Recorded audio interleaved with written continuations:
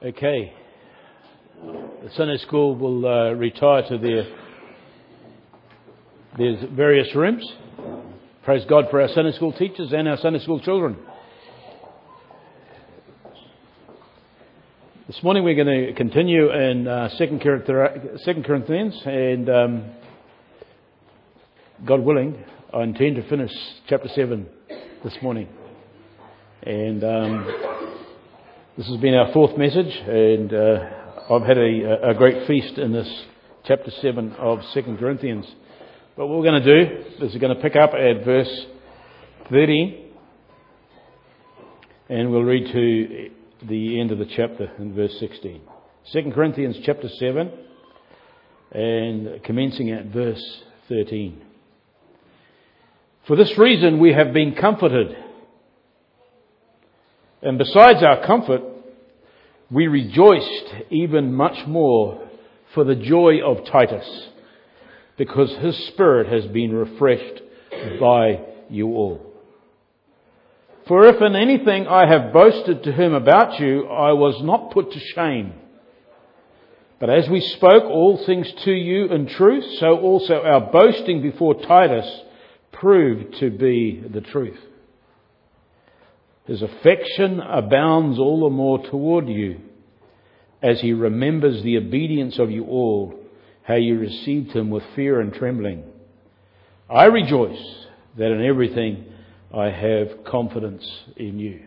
Trust God will add a blessing to his word this morning. I'm sure if you're like me, we all love good stories, right? My idea of a good story is where it ends well. It has a happy ending, a peaceful ending. That's my idea of a good story. Well, here in chapter 7, a huge part of the story of the Apostle Paul and the Corinthian church, it reaches a climax. A climax with a good, positive and happy ending. But the comfort and joy ending, which is all about, is really not the first time this has popped up in this letter to the Corinthian church. Matter of fact, it began all the way back when Paul first started penning this letter in chapter 1. And let me read that to you. It's in verses 3 to 11. Where Paul began his letter with this. He said, "Blessed be the God and Father of our Lord Jesus Christ, the Father of mercies and God of all comfort." Do you hear that? Referring to God as a God of all comfort.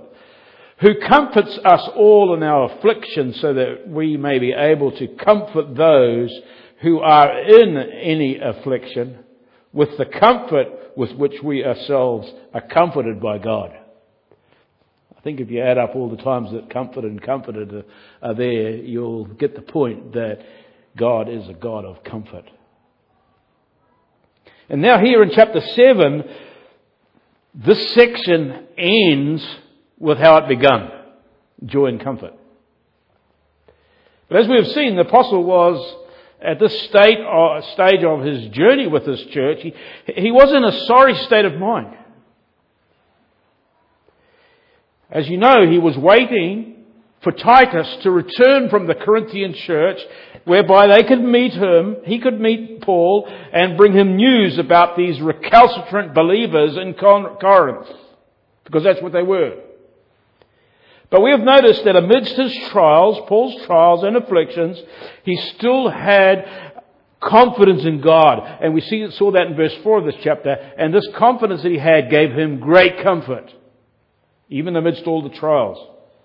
And because of this, what we've done is we've kind of tried to follow Paul, as we're exhorted to in Scripture, as our mentor, as our example of what to do and how to respond when we are hit with trials and afflictions in life.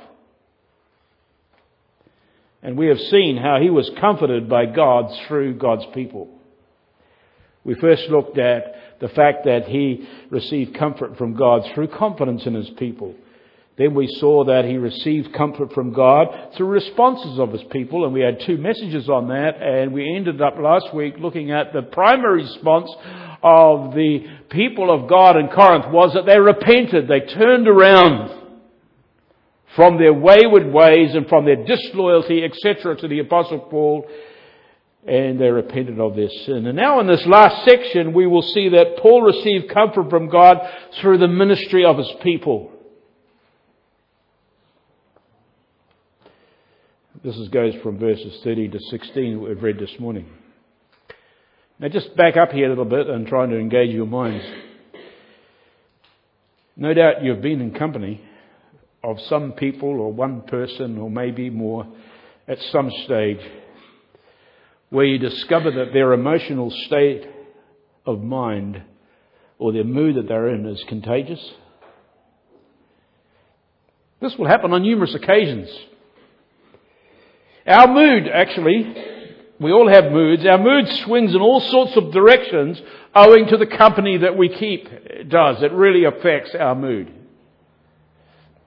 For example, you get a person who is overcome with grief about some devastating circumstance, and he or she shares their story with you and tells you about what has happened to them, you being the compassionate person and sensitive to the situation, his or her grief soon brushes off onto you, right? Well, that's how it should be, because as believers we're meant to be compassionate, right? To those who are hurting. And so it's okay to be compassionate. Paul tells us in Colossians chapter 3 verse 12, as those who have been chosen of God, holy and beloved, put on a heart of compassion and kindness. But this contagious mood shift can also be negatively bad. Where if you spend enough time with depressing negative people before long, that also brushes off. You become like them. These folks are really difficult to be with. And usually you end up not wanting to spend too much time with them because you know how their mood affects you. And it's hard work. And of course the opposite of negative, depressing company is also very true. You see, no matter where, it is contagious. It is contagious. Proverbs 17 verse 22 kind of puts the two together, the extremes, if you like, together. And this is what Proverbs 17:22 says. A joyful heart is good medicine, but a broken spirit dries up the bones. I love that. I really do. Now, I know what kind of person I would rather be with. As my bones are dry enough, thank you very much. I want to give and receive more of that joyful heart kind of medicine. I'm sure you do as well.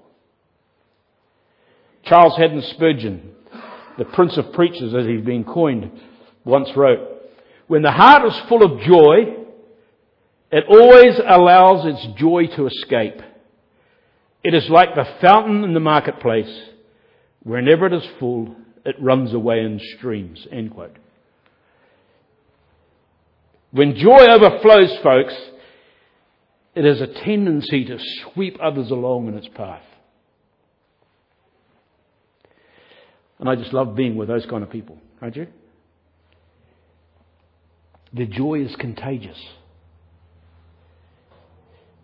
Matter of fact, I would call it's a ministry of encouragement where believers are concerned. We are called to encourage one another, are we not? Hebrews 10:25 says, encourage one another, and all the more as you see the day drawing near. So there's big time room for encouraging one another as believers. Brothers and sisters, there is so much negative stuff going on in our world, in your world, in my world, and every other sphere you can think of today, that we need large doses of comfort and joy. We really do. We need the encouragement of joy that we can bring to one another. We really do. Well, here in our text, we see the effect of what a joyful heart can do for another. Already Paul, as we know, was comforted immensely with this response of repentance by the Corinthians. He was over the moon on that kind of thing. Verse 13 says, as we read our text, for this reason we have been Comforted. What he's talking about for this reason, for the news that Titus brought back about how the Corinthians had turned from their wayward, disloyal and recalcitrant ways toward the apostle. They had turned from that, they repented toward God, and they longed to see Paul face to face so they could discuss all these things. There was a reunion, a restoration of relationship really expressed to Titus toward Paul. And so Paul says in verse 13, that for this reason we have been comforted. For this reason we have been comforted. This word comforted is the word parakaleo, which has the idea in this context of being encouraged by their repentance. In other words, this news had come alongside him, had become part of him, come alongside of him, and had put an end to his depressed, sorrowful state of mind. But now, that's not all. But now his state of mind is catapulted temporarily into a new height. It happens like that, you know. It happens like that. What we see here in the text, Paul, the apostle, receives a massive injection of joy, or of chara, as the Greek says. Chara, it kind of takes over and drowns out his prior sad day, bad day emotions. It doesn't say that Paul was up in the clouds and in chara state all the time, by the way, you know. That's why God created emotions. We can have ups and downs. That's how it is. That's how we're wired. And right at this time, Paul was catapulted into 10 out of 10 as far as joy was concerned. He'd been sorely afflicted and depressed, but now he's lifted out of the valley and he's now on a mountaintop. He's full of joy. But please understand that this heightened temporary emotion on a human level, what was it a result of? It was a result of circumstances just like what plunged him into the valley. As his valley experience was triggered by the Corinthians and their wayward, disloyal conduct, so was their fullness and joy triggered by these very same people as well. You see, folks, God works through people to bring about comfort and joy. He longs for us to know that and experience that while we serve Him. Yes, we can get comfort and joy by us personally just reading the Scriptures and understanding truth about salvation. Absolutely.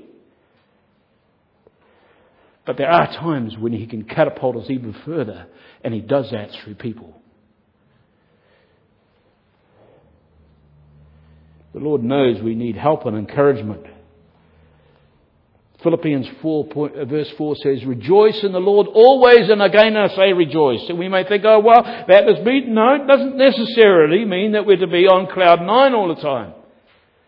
The Lord knows we need help and encouragement to rejoice in Him like that. He does. So what does He do? He providentially arranges people and circumstances both to test us and to lift us out of the valleys.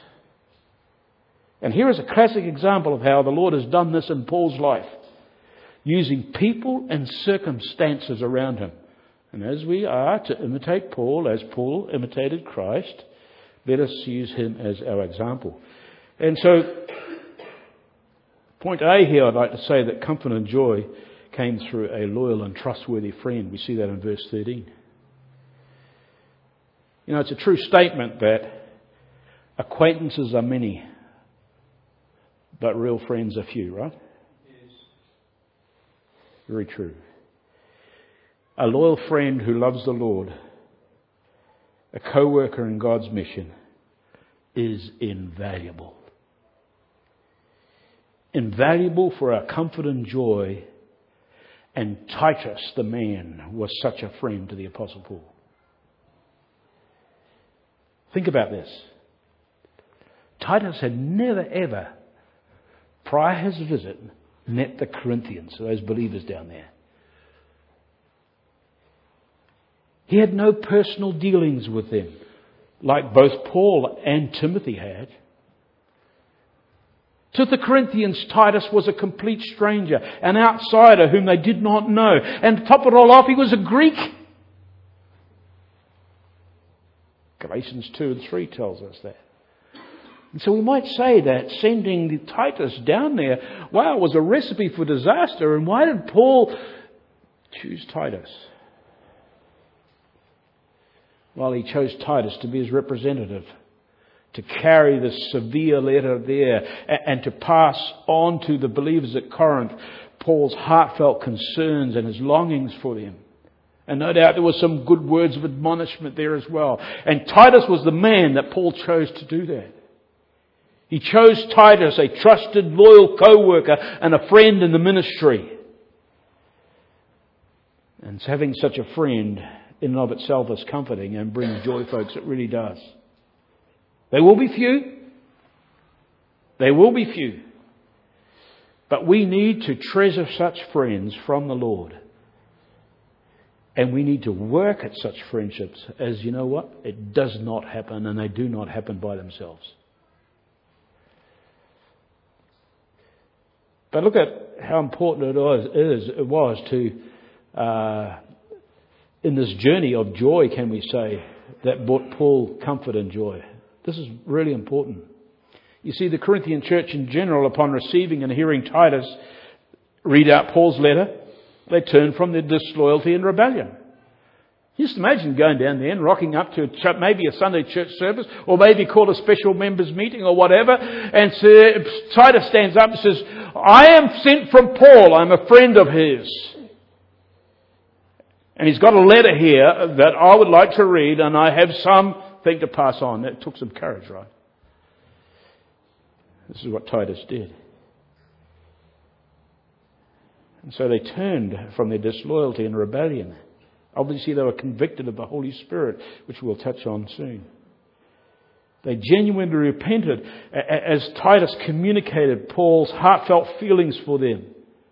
As his children in the faith and his longing for them were read out, they turned. And so here we have it. From Paul via Titus, the Corinthians were encouraged. They repented, which in return comforted Titus, and then finally comforted the apostle as well, as we have in verse 13. You see the circle? That's how the ministry of comfort and encouragement works amongst the Lord's people. It's a reciprocal ministry. It's a reciprocal ministry. It's a bit like, at times, and no doubt you would have visited someone in hospital. Maybe they're very sick. And I have visited people who are dying, and there's medically no way out for them. They're days away from dying, some of them. And you go in there with the idea of maybe praying with them and opening the scriptures with them, which is right and correct, and reading them as long as they're lucid and they can hear. And maybe even singing them or singing a hymn with them or whatever. With the whole idea of encouraging and comforting. You know what it's like? I presume you've done that sometime. But what happens often is you leave that bedside and you get in your car and with tears of emotion, but they are joy because that sick person on his way to death's door has comforted and encouraged you more than you comforted and encouraged them. You see, comfort and joy is a reciprocal thing. And this is what happened with Titus. He went to the Corinthians to pass on to them Paul's admonishment, his hopes and spiritual advice. And no doubt Titus went in there with fear and trembling. I'm sure I would. Not knowing, etc. Would they reject me, Titus would be saying? Would they rubbish my attempt to speak on Paul's behalf, he would be saying? How is it all going to work out for them? They may be physically abused. But please know, little did Titus know that the Holy Spirit went before him. Because we see that when Titus arrived, how did the Corinthians receive him? We see this in verse 15. They received him, it says there, with fear and trembling. So the Holy Spirit obviously had gone before Titus and paved the way and brought about a change of attitude and responsiveness towards him. You see, their road to repentance and restoration was already in place before Titus got there. And so when the man walked in through the door and got up the front, they were in fear and trembling because they knew they were wrong and what this man said was going to be right. And so Titus obviously was ecstatic with joy. He was ecstatic with joy over the encouragement their repentance had given him. But there was one person that he must share this with. He wasn't going to lock that up and keep it all himself and do a little dance in his room that night. No. He as quickly as hightailed it back to Macedonia. I can imagine Titus going all the way back to Macedonia with a grin from ear to ear. And there he rejoined Paul. He was the man he wanted to share it with. Titus passed on the joy, folks. You get that? He passed on the joy. His joy became Paul's joy. You see, folks, a heart that is full of joy, it overflows, right? It overflows. It cannot help but be contagious. It affects others. The spirit of Titus, his mind, his heart, his mood had been refreshed by the Corinthians, and the joy of seeing the spiritual turnaround by the Corinthians right before his eyes would not leave his memory. It exhilarated him. And it was so observable that Paul was swept up in his friends' overflowing exuberance. He rejoiced even much more because of the joy of Titus. Joy is contagious. It is a ministry of the Lord communicated by a friend. I wonder if your joy, I wonder if my joy, I wonder if our joy in the Lord, our joy over spiritual victories, our joy over answered prayer, a joy over just being able to fellowship with saints like we are this morning, our joy over understanding some truth that has not been clear prior, our joy over our spiritual status of being in Christ, our joy of being in the family of God. I wonder if our joy spills over to one another as it really should. I wonder if it's like a fountain in the marketplace for all to see. Is it? May we minister more to one another with contagious joy from overflowing hearts. Of course, when joy takes over our state of mind, it results in expressions of joy, as we have just discussed, Nothing worse than a person who has every reason to be joyful, as all Christian, every truly born-again believer has reason to be joyful, right? Do I hear an amen on that? Amen. Nothing worse than someone who has every reason to be joyful, not being joyful. They're as glum as a wet weekend. Real joy is rarely silent. Real joy is rarely silent because that's how God created joy to be. You get the picture? So you can put your stuff on that melancholy, whatever structure you like. A Christian who has had a heart change and a right relationship restored with God, in for that alone, will be joyful. Now, okay, some will be able to express that joy more than others, but there's no reason not to be joyful. You know that even the angels rejoice in heaven? Scripture tells us that in Luke 15. The angels rejoice before God in heaven over one soul that is saved. Get a load of that. I wonder what that looks like. I wonder what it sounds like. I wonder what it sounds like as it spills over in the mighty arena of God's throne room. Ever thought about that? Angels rejoicing over one single soul that's saved. What does your joy look like? What does our joy look like? What does my joy look like? Or maybe it's stifled because we've got nothing really to be joyful about. If you're not a Christian, you're not a truly born-again believer, honestly, and I say this reverently, honest to God, you have nothing to be joyful about. All that you can be joyful about is temporary things, like maybe the wage packet at the end of the week, or the holiday that you'll experience, or maybe the family that you have. Very temporary things. You have got no fulfillment and joy that has eternal consequences and eternal depth if you're outside of Christ. But even as believers, I think we stifle that joy, don't we? Some of us do sometimes, believe you me, and I'm guilty as you, we look like glum, wet weekends. Because we allow the circumstances of life to plunge us into all sorts of despair. True, and some of that despair is worse for others. And God calls and arranges circumstances that some of us will be pulled into trials and testing greater than others. But He also provides the wherewithal, the Spirit of God, the Word of God, to lift us out of the valleys, folks. That's what's good about the local church. He also provides one another. When was the last time you went and encouraged one another, someone with some joy?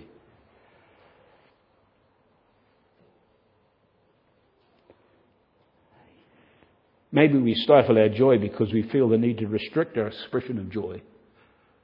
This is very real. For example, in our evangelistic climate, expressing joy in the Lord is abused and counterfeited in many Christian circles these days. You see some of them on YouTube, they look like crazy houses.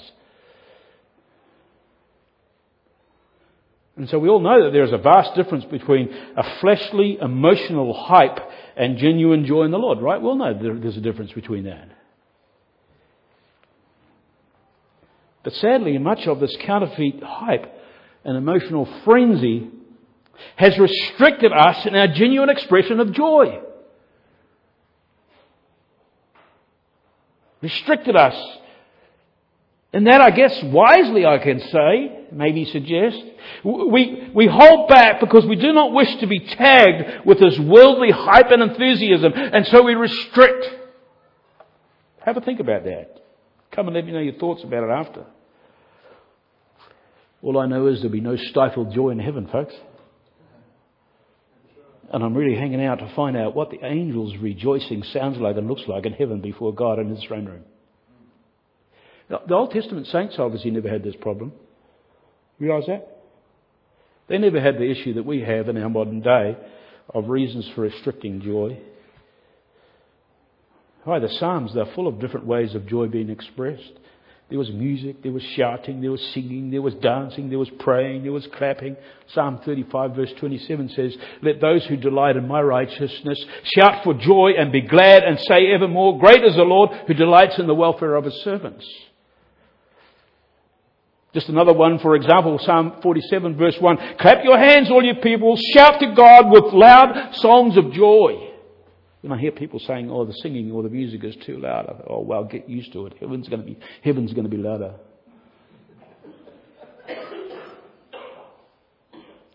Well, here in verses 14 to 15, Paul's joy flows over and expresses itself. Paul doesn't, by the way, express his joy with clapping and dancing and singing here. He probably could have done that other times, but not here. And so there is different times for joy to be expressed in different ways. But what he does here is he praises the spiritual actions of the Corinthians. You see, his mournful lament was turned to praise. That's what happened to the Apostle Paul. His expression of joy was not going to be held in check on this one. No way, Jose. His joy overflowed and in verbal praise toward the people of God that God had placed around him. Allow me a little bit of liberty here to paraphrase verses 14 and 15. Okay? Because this is Paul's expression of joy. Here we go. This was Paul with Titus standing before him. "I knew it! I knew it! I knew it! I so bragged about you, Titus. Before he came down to Corinth, I prophesied, I predicted, hopefully predicted, that what has happened has happened. I knew that God's saving work in you would prove itself. Praise the Lord, I have not been shamed out over all this, but rather my bragging about you, Titus, has become truth. witnessed by you yourself. But what also fills my heart with joy is that you have so won here's a word that you would have heard recently, you have so won the splachna. What that means is you have so won the deep affections of Titus through your obedient repentance and the way you received him. Do you hear that, Corinthians? You have so won Titus. You received him, Corinthians, as one who was sent from God, and what he observed happen among you, that is never going to fade from Titus's memory.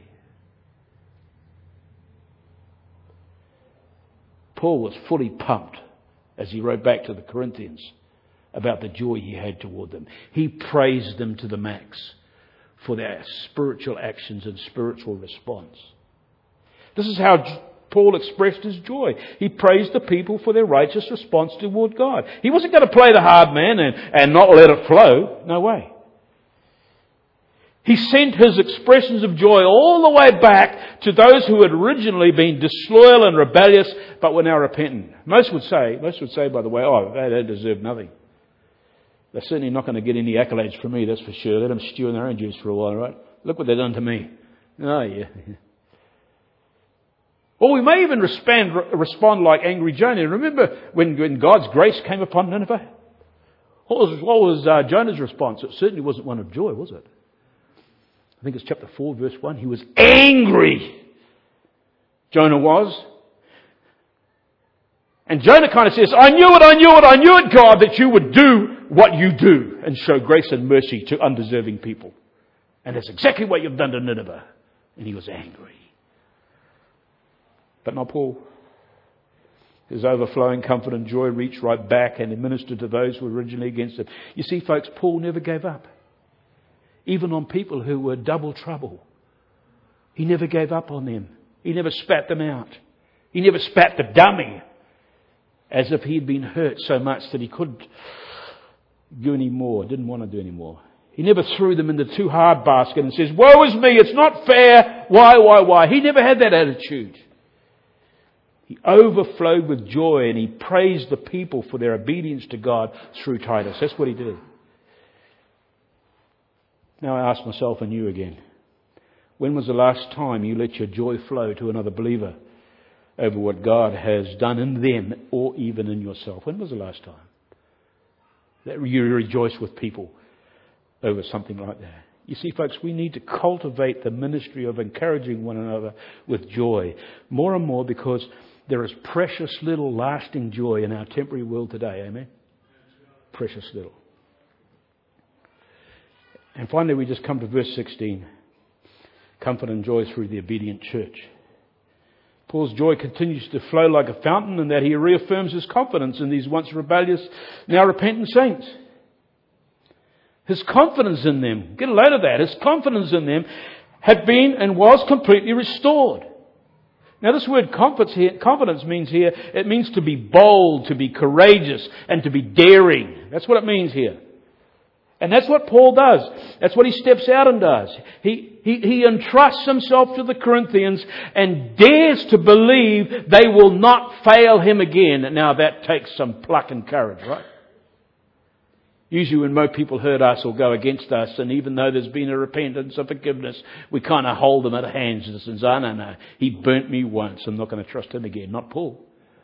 Not Paul. You see, his joy in the Lord over what had happened to these Corinthians was expressed to the Corinthians, and that involved his daring courage to entrust himself fully.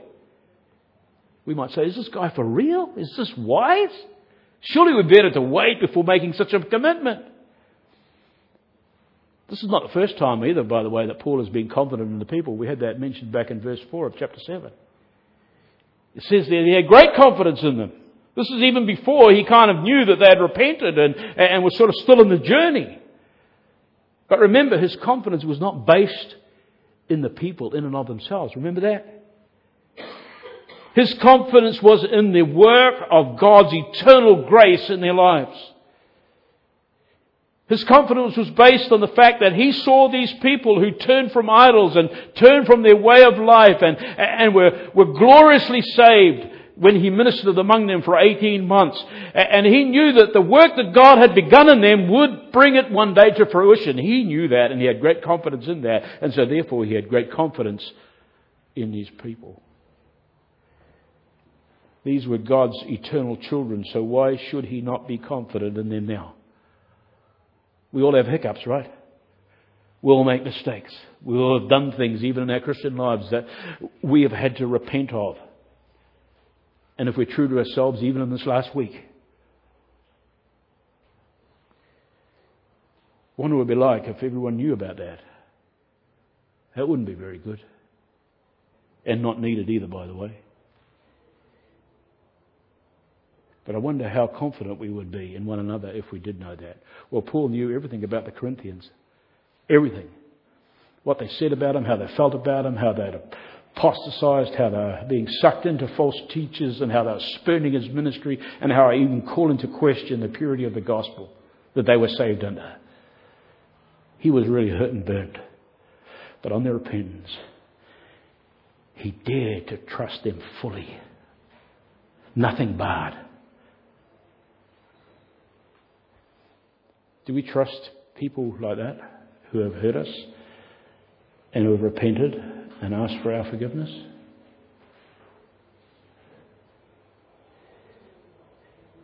Those who may have harmed us, those who have belittled us, those who have hated us, but now have been restored by God to himself. Do we courageously and dare trust them with our everything? That's what Paul did. And we're to imitate him as he imitated Christ. They gave him such comfort and joy. The comfort and joy he received from them and their obedience caused him to verbally reaffirm his confidence in them. Do we do that? I wonder if we do that to people in this church, to one another. When was the last time you encouraged someone with your affirmation of confidence because of what God has done in them? When was the last time we did that? When was the last time you affirmed your trust towards someone upon learning that a right relationship has been restored with God and yourself? A spouse, a friend, another believer, maybe a wayward child. Well, that's what Paul did here. But of course we know it also served another purpose. Paul's confidence in them certainly would have paved the way. Was an excellent transition to the next project he wants to share with them. Because this next project he wanted to share with them would not have been a project he shared with them if this repentance had never taken place. And we're going to read about that and learn about that, what that next project is in chapter 8 and 9, where they are called to collect and give for the saints at the Jerusalem church. So it kind of paved the way. You see, folks, Paul was filled with comfort and joy from Titus expressing his overflowing joy, and the Corinthians were comforted with Paul's joyful confidence. And as a result of love and joy flowing all the way to the Jerusalem church, we can see that this love and joy thing is very reciprocal. Some of us had the flu last week. Some of us have still got it. And I've still got a bit of a nose. Thank you, Kevin, for giving me that camper. But I say, wow, there's too much love being passed around this church. You know, everyone's packing up and dying with, well, not dying, but getting the flu. And we were in a couple of home groups had to be cancelled because there was just no people to go. Well, on a positive sense, that's what how joy and encouragement and comfort should be. Pass it around. Don't hold it to yourself, folks. Pass it around. Okay? Our comfort and joy needs to be passed on. It needs to be expressed. It's a ministry of encouragement that we all need to give and receive. We're going to close with a hymn. I had to pick one with joy in it. So I'm going to ask our musicians to come forward, and we're going to sing Joyful, Joyful, We Adore Thee, God of Glory, Lord of Love. And then I'll close with a benediction.